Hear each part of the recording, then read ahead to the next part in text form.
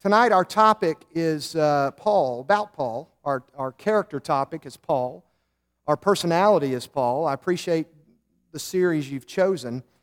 And my specific assignment is Paul going from, we chose to call it religious to righteous. From religious, or we might say religiousness almost, to righteousness.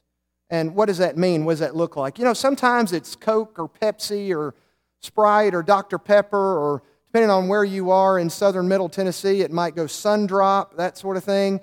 But you know what some people say? Have you got a Coke? And what we mean is, I want something fizzy. And that's all, you know. Well, I don't have Coke, Dr. Pepper, that's fine. I don't have Coke, that's fine. A lot of times people are just using a more general term for something, and so give me a Coke. How about this one? Some of you at home have the specific brand Kleenex. That's a brand. It's not a thing, it's a brand. But what do I say it too. What do I say? I need a Kleenex. Well, if you said all I've got is Puffs, guess what? I'd take it. Because that's what I need a tissue. That's what I'm saying. I need a tissue. But I say I need a Kleenex, right? This is what we do. And so we sort of alternate terms, and we just kind of mean something overall more generic. It doesn't matter. That's what I mean. I just said this.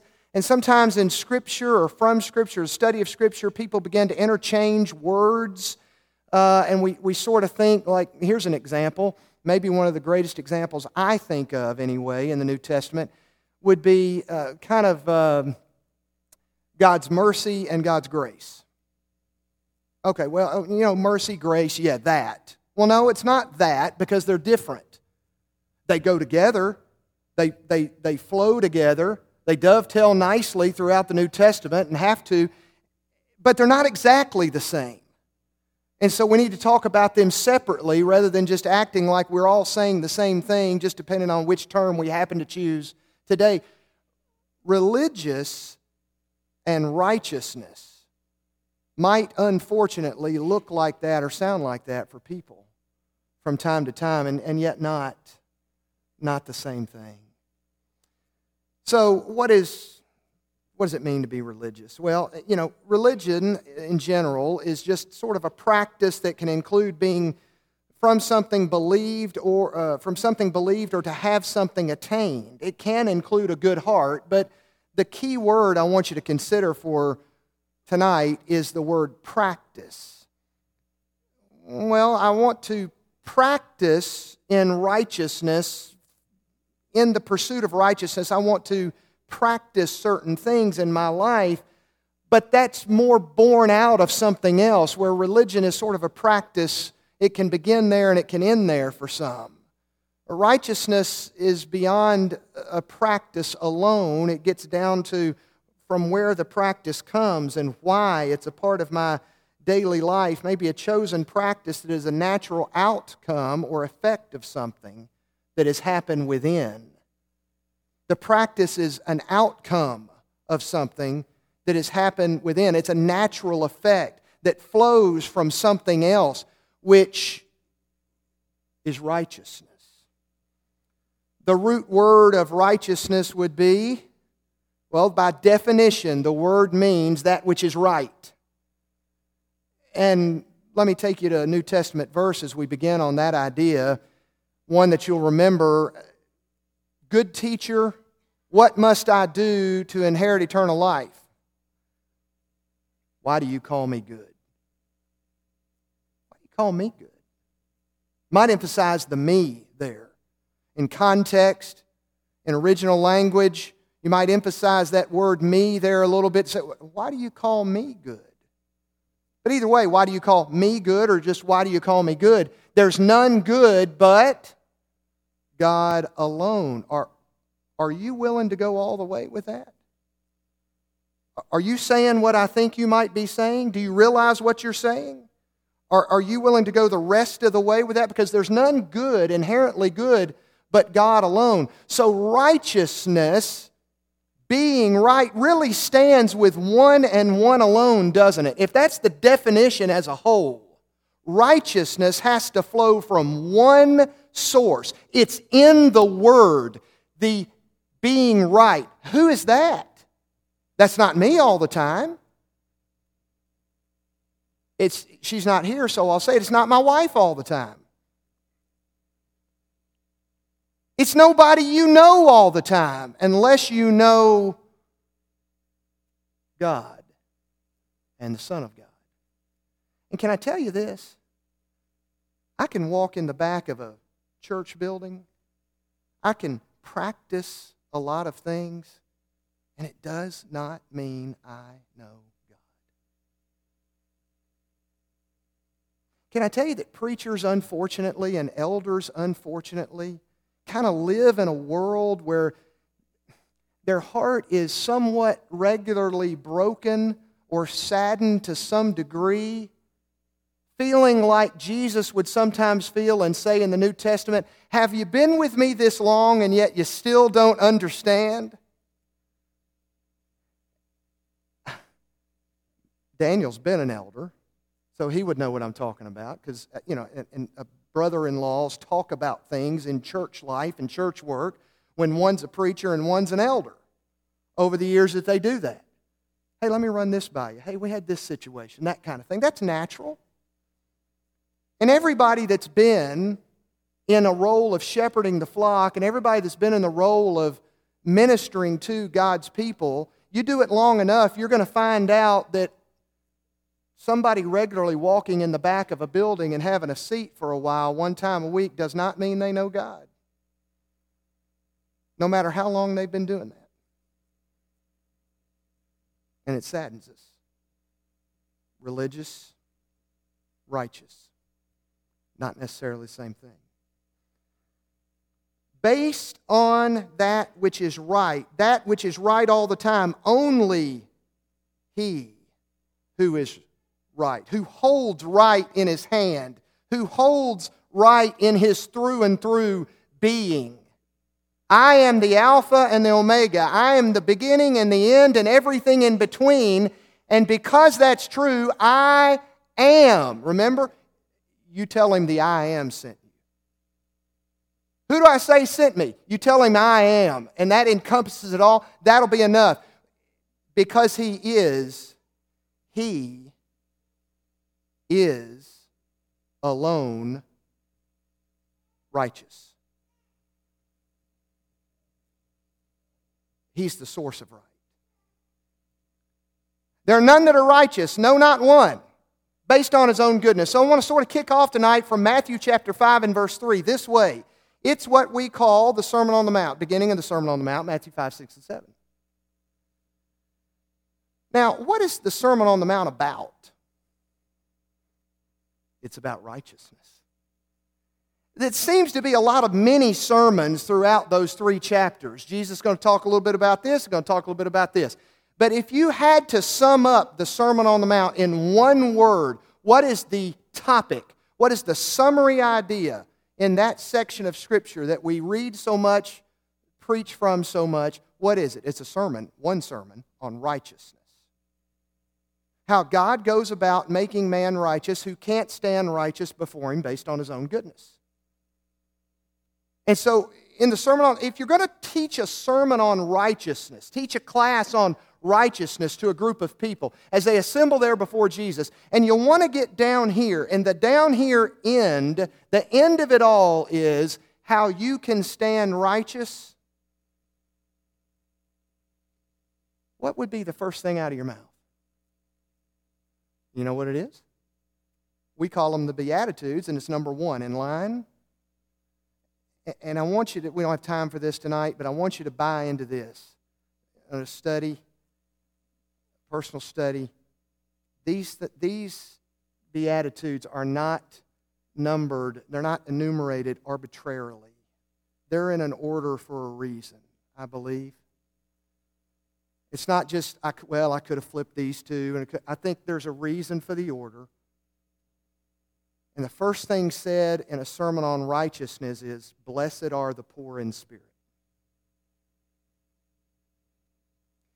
I don't know how many of you are familiar with the work, the ministry that a lot of congregations are involved in called Lads to Leaders. Years ago, when I was with the Woodson Chapel congregation, we were up at the Opryland Hotel up there for the Lads to Leaders convention, the annual thing they had there. And there was a gift shop there. And one of the then deacons, now elders of the Woodson Chapel congregation bought me a T-shirt to present to me the next Sunday in class. The previous Sunday, we had started a series in that class on Sermon on the Mount.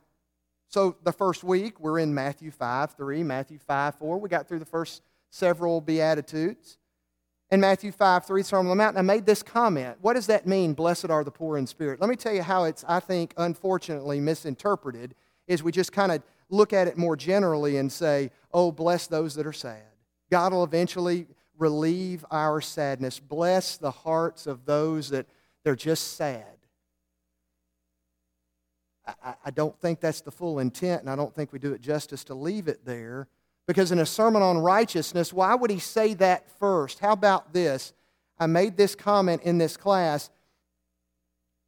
Blessed, ultimately. It's an ultimate blessing. It's, the eventual happiness that's coming first for the one who recognizes that by himself, standing alone based on his own goodness, he's spiritually impoverished. Therefore, in other words, and I use this term, I bring nothing to the table. We use that phrase a lot. So-and-so brings a lot to that Joseph Horton, he brings a lot to the table. You know, that Orrin Huffman, he brings a lot to the table. What do we mean? What we mean is he's got some skills and some talents, some abilities. So-and-so brings a lot to the table. That's how we mean that. But brethren, in terms of a righteousness that can stand before God, when I draw my last breath, I bring nothing to the table based on my own goodness. So in a sermon on righteousness, you've got to first get this idea out there. The first thing you've got to get out there is this idea. You're not good enough. See, if I think I am, I've got no reason to submit to the righteousness of Christ because I don't think I need to. Therefore, I won't, most likely. So in a sermon on righteousness, why would the first thing be, blessed are the poor in spirit? Because if I don't understand that based on my own goodness, stand alone by myself, I am spiritually impoverished and I bring nothing to the table, I'll never see the need to submit to that which is coming later throughout the sermon. Righteousness. Well, he finds this T-shirt in Opryland Hotel, and it's a white T-shirt with blue lettering, and it's a company that does a lot of events, major events at the hotel there for businesses, and I've lost my word for a second I was going to bring, but anyway, trade shows, that kind of thing. And right here, across the top of the white T-shirt, all it said was, I bring nothing to the table. And then it had the company's little insignia that does all this for you. In other words, hey, your business won't have to worry about a thing. You just come here, rent our space, and we're going to take care of everything else. We'll take care of the rest. You don't have to bring anything. I bring nothing to the table. So the next Sunday in class, this T-shirt is folded up and put on the speaker stand. Like, I thought they made it up. I thought in a week, because I'd made that statement the previous Sunday, they had brought this T-shirt. Somebody had it made, just a single T-shirt, and brought it to me. Well, no, I wasn't that lucky, but they found it in a store and brought it to me. I still got it, and I wouldn't trade it for anything because it's a spiritual reminder for me. The difference in religion or being religious and the pursuit of righteousness might need to include this idea for us as well, a behavioral modification versus a heart modification. A mere behavioral modification. I go here at certain times and I do this because by doing this, whatever comes next for the individual. I feel better about myself. I appease my mother. I appease my wife. I just think I ease my conscience. I'll think I'll be right with God because I went here and did this. Behavioral modification versus what we might call a heart modification. And I want you to consider then for righteousness, a heart modification, this phrase: righteousness bleeds from Christ. Righteousness bleeds from Christ. Back in 2010, we had the big flood in Nashville, Middle Tennessee. We had the big flood. And the area in Nashville where I live was not immune from this at all. 30 days exactly after the big flood. 30 days. Of course, we had had so much rain. And where I live was the old Glendale Park Zoo. If any of you know about where that was. My dad went there as a boy. It was the last stop on the trolley going out of downtown Nashville, that direction, and what was then 10th Avenue, and it kept going up. It's now called Leland Lane, and it ended right there at the corner at Glendale Park Zoo. And they wound up, after World War II, it's through World War II, started having some problems, and eventually it just kind of went its way, and they just raised that, and they started building houses in there. And I'm one of the, and our home growing up, Pam and I, our home growing up, what did we have in our backyard? Like the alligator pit or the bear, it was the alligator pit back there. And you can see where all this stuff was and all the houses that are through that area. There's a lot of caves. There were a lot of caves. There's a bear cave, that sort of thing, and that's near where my house is. And a lot of caves, and you can't see what's underground 30 days after the flood. I came home one night. Power was out. We were in a massive storm. And we had been over at some friend's house for a grill out or that turned inside quickly. I got home. I can't see anything. I get in with my phone flashlight. I get outside. I'm going to take the dog out. And I came about that close to who knows what because there was a giant hole in my backyard, 30 feet in diameter. 28.7 if you want to just get technical. And anywhere from 9 feet to 14 feet deep. It's like a cookie cutter. You took a giant cookie cutter and just moved that earth. I thought I should have been thinking swimming pool, right? Right there, ready-made. How'd that happen? Something underneath was flowing. Something underneath was causing that. Well before the outcome that went and moved the earth. That was set up by the flood, is what the engineers that came out and looked at it said. That was set up by the flood from earlier. I'm telling you, righteousness bleeds from Christ. It's an outcome. It's not its own thing. It's an outcome of something else. It bleeds from something and someone else. It's bleeding from Christ. We make changes all the time to our life. We think about eating less. We think about eating smart. We think about working hard versus working smart. And we should think spiritually along these lines as well to become like Paul, not just religious, but righteous. I think in Scripture we need to understand that growth is really not an option. In the home our parents lived in for 52 years, there is a bathroom, a closet door that you open up, and there are markings, and everybody's name is on that. There's my name, my sister's name, my brother's name. Now here come the grandkids, all the 6 grandkids' names.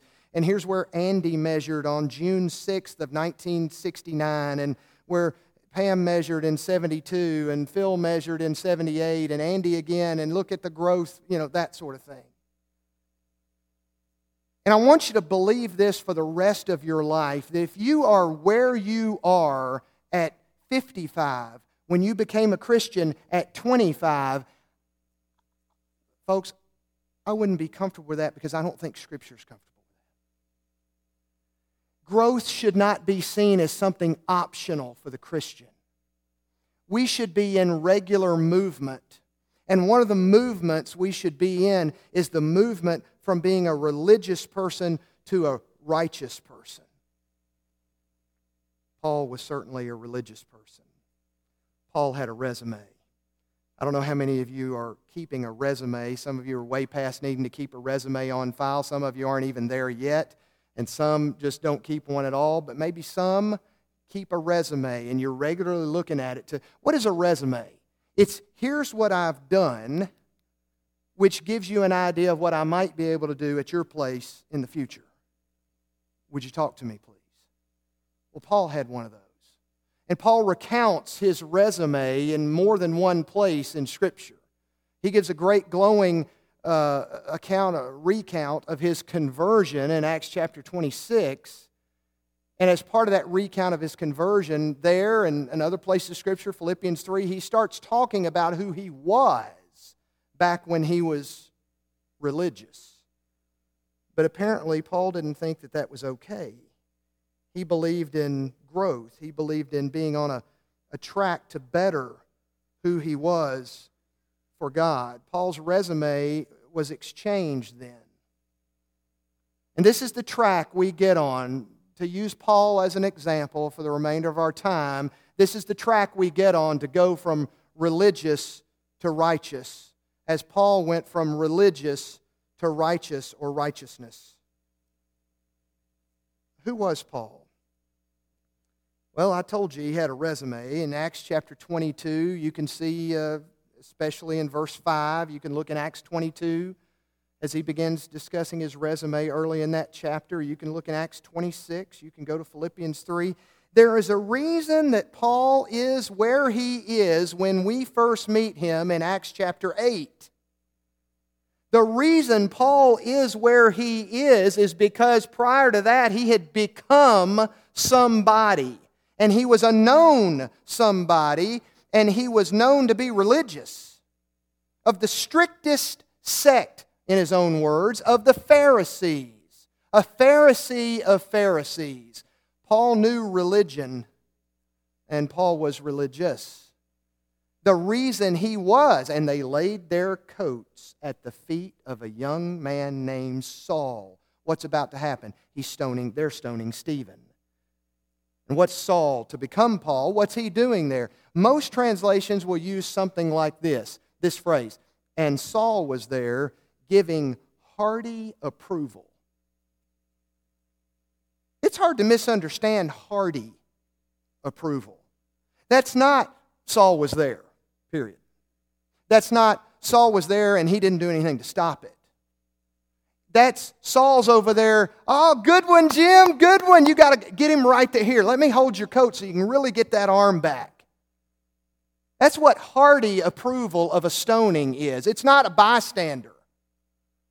Why is he there? He's there because he's somebody. He's there of the order, of the folks that don't like what Stephen is saying. His resume is on file, we might say, by that time. There's a reason he is where he is when we first meet him, and that reason is because of who he is on paper. He is religious. Well, eventually, Paul would move from religious only to righteousness. What would God need from Paul? Paul's strengths. You can say that about others. You can say that about Peter, for example. Oh, he's impetuous. He's the first to speak. Lord, if everybody else deserts you, I won't. And then we turn to Luke 22, verses 54 through the end of the chapter, and we've got the denial of Christ. And it's not by anybody but Peter. But the Lord, well, why did he use Peter to preach the greatest sermon ever known to man? It's because, if the Lord can just harness that he's got, that boldness that he needs in his people to proclaim a message, if he can just tweak and harness that and channel it a little better. Paul's got the resume. Paul's got the resume to be heard. Paul's got the background. Paul's got the instruction. Paul's got the family name. Most scholars will say that Paul's family was at least moderately wealthy. And they'll give reasons why. Paul is somebody. It seems a little odd to us sometimes. Jesus called them one by one, Peter, Andrew, James, and John. you're going to start the greatest movement ever known to man. We got to start the greatest movement, the most important work in the history of the world.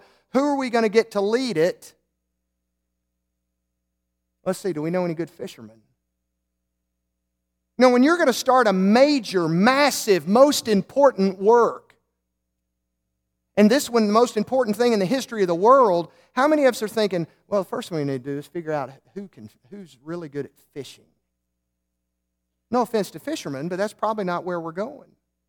So throughout Scripture, it's clear that the Lord uses people that somebody else might not think of so that the glory goes there. But at the same time, this is too important not to be practical as well. And we see that from God. And we see it in His use of Paul, who's religious, but he's got to go further. And so what Paul had at his strength, God could use. We see it with Peter, we see it with Moses, we see it with others. We have this treasure in what? Earthen vessels, jars of clay. We're just jars of clay.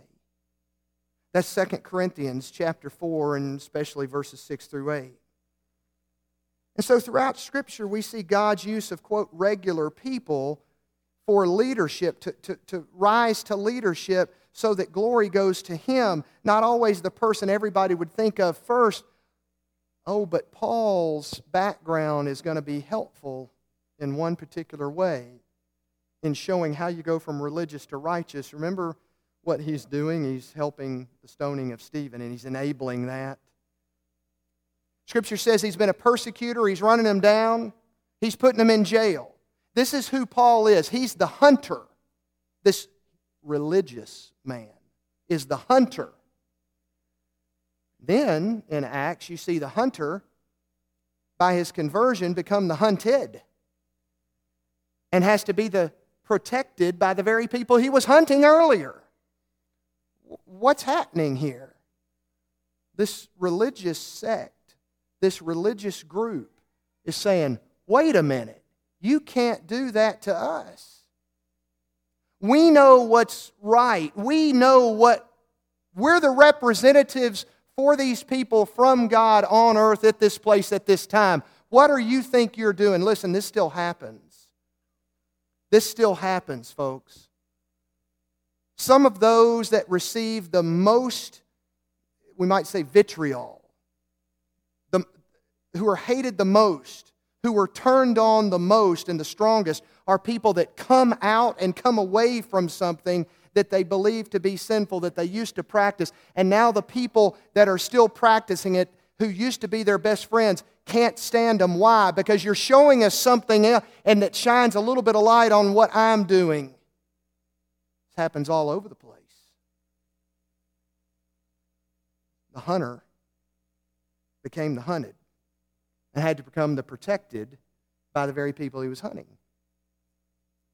Something's changing. Well, if you go to 2 Corinthians chapter 5 and verse 21 and Philippians chapter 1 verse 11, you're going to see a little bit of this. I'm going to flip over to you for the sake of time. I'm going to flip over to 2 Corinthians chapter 5. I'm going to read to you from verse 21 right there.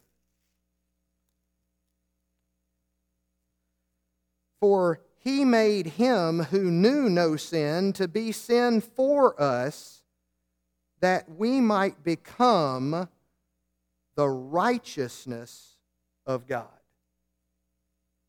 That we might become righteousness. Not that we will continue to be religious, but we will become. Become is a word which says there's change, there's movement. You can't become something if you're already there. Become, by its very nature, the word by definition means something has shifted, something has changed, something has grown. He has become something automatically means he didn't used to be. That we become what? Religious? Instead, those that have been religious become more. They become His righteousness. How does Paul move from religiousness to righteousness? Well, I mentioned in Acts 26, he recounts his conversion. He reminds them who he was. He gives his resume. And in chapter 26, verse 8, it begins to make sense. It's made sense to Paul, and he wants it to make sense to his audience. Acts chapter 26, verse 8 goes like this. Why should it be thought incredible that God should raise the dead? Folks, listen, if the church doesn't lead the way in this, the world has a problem on its hands. We have a purpose. Ephesians 2, verse 10, for we are God's workmanship, created in Christ Jesus to do good works, which God prepared in advance for us to do. Those works are many, and we don't have time to go through them all. What's one of them? To be, 1 Peter 2, 9, out there proclaiming the excellencies of Him who has called us out of darkness and into His marvelous light. If we're not doing that, heaven help the world. We ought to lead the way in being logical in our faith. We ought to lead the way in logical faith. Let me ask you a question. Do you believe in the God that created the heavens and the earth? In the beginning, God created the heavens and the earth. Can I get some head nods or something to, yeah, you believe that, right? I would expect you to, or there's no reason for you to be here, right? Okay, me too. Let me ask you a question. Would it make sense, logical sense? Be sensible in your faith. Does it make sense to believe in a God who can create it all and sustain it all? So much so that if the sun were that much further away from the earth, it would freeze. And if it were that much closer on the scale of things to the earth, it would incinerate. And somehow it just stays there. I believe in that God who creates it and sustains it. Oh, but He can't raise the dead. Learn to reason from the greater to the lesser. It makes no sense to believe in a God who can do all that. Oh, but He can't handle my problem. We ought to lead the way in logical faith. We ought to be sensible in our faith. Reason from the greater to the lesser. And in Acts chapter 26, verse 8, this religious man, who earlier would not have been one ever to get past this idea that He sent His Son and raised Him from the dead. No, somebody stole the body. No, He was never really dead. No, whatever all those arguments are now that were then. The religious Pharisee of Pharisees asked a question that says, he's moved, he has become his righteousness.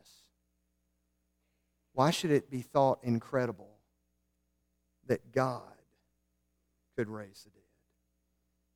Later, he recounts himself as a prisoner of and for Christ. So how do I move from just religious to righteousness? We need to close with this pretty quickly. I'll take you back to Matthew 5 and verse 3. Blessed are the poor in spirit. We first recognize that by our own goodness we're spiritually impoverished people, that we bring nothing to the table. We trust. And what that might mean is some difficult times where you can't see the end. And Abraham went out not knowing where he was going. We think about phrases like that. We look at the great Hebrews chapter 11 Hall of Fame of Faith, and we look at what those people did. We're in pursuit of righteousness, and pursuit demands trust. Righteousness will ask better questions than religion will. Can I say that? Righteousness will ask better questions. Here's what I mean. Will God condemn me to hell for fill in the blank? That's not the right question. That's a religious question. It's not necessarily a righteous question. A righteous question changes a little bit to maybe sound something like this. What does God desire? There's a difference in, does this cross the line? And I don't want to be anywhere near the line. There's a difference in those two ideas. There's a difference in those attitudes. There's a difference in that mind. There's a difference in that heart. And there's a difference in the question asked. Righteousness asks different questions than religion does. Righteousness will ask better questions. Righteousness will think what should happen next, not just what somebody could understand that I did because of something that happened to me. Righteousness will focus on what should happen next or what might happen next if I respond a certain way. Proverbs 14:34, righteousness exalts a nation. Why doesn't it say religion exalts a nation? It hasn't. We've got plenty of religion in the United States. We need more righteousness. Seek ye first the kingdom of God and His what? Righteousness. And then all these things will be added unto you.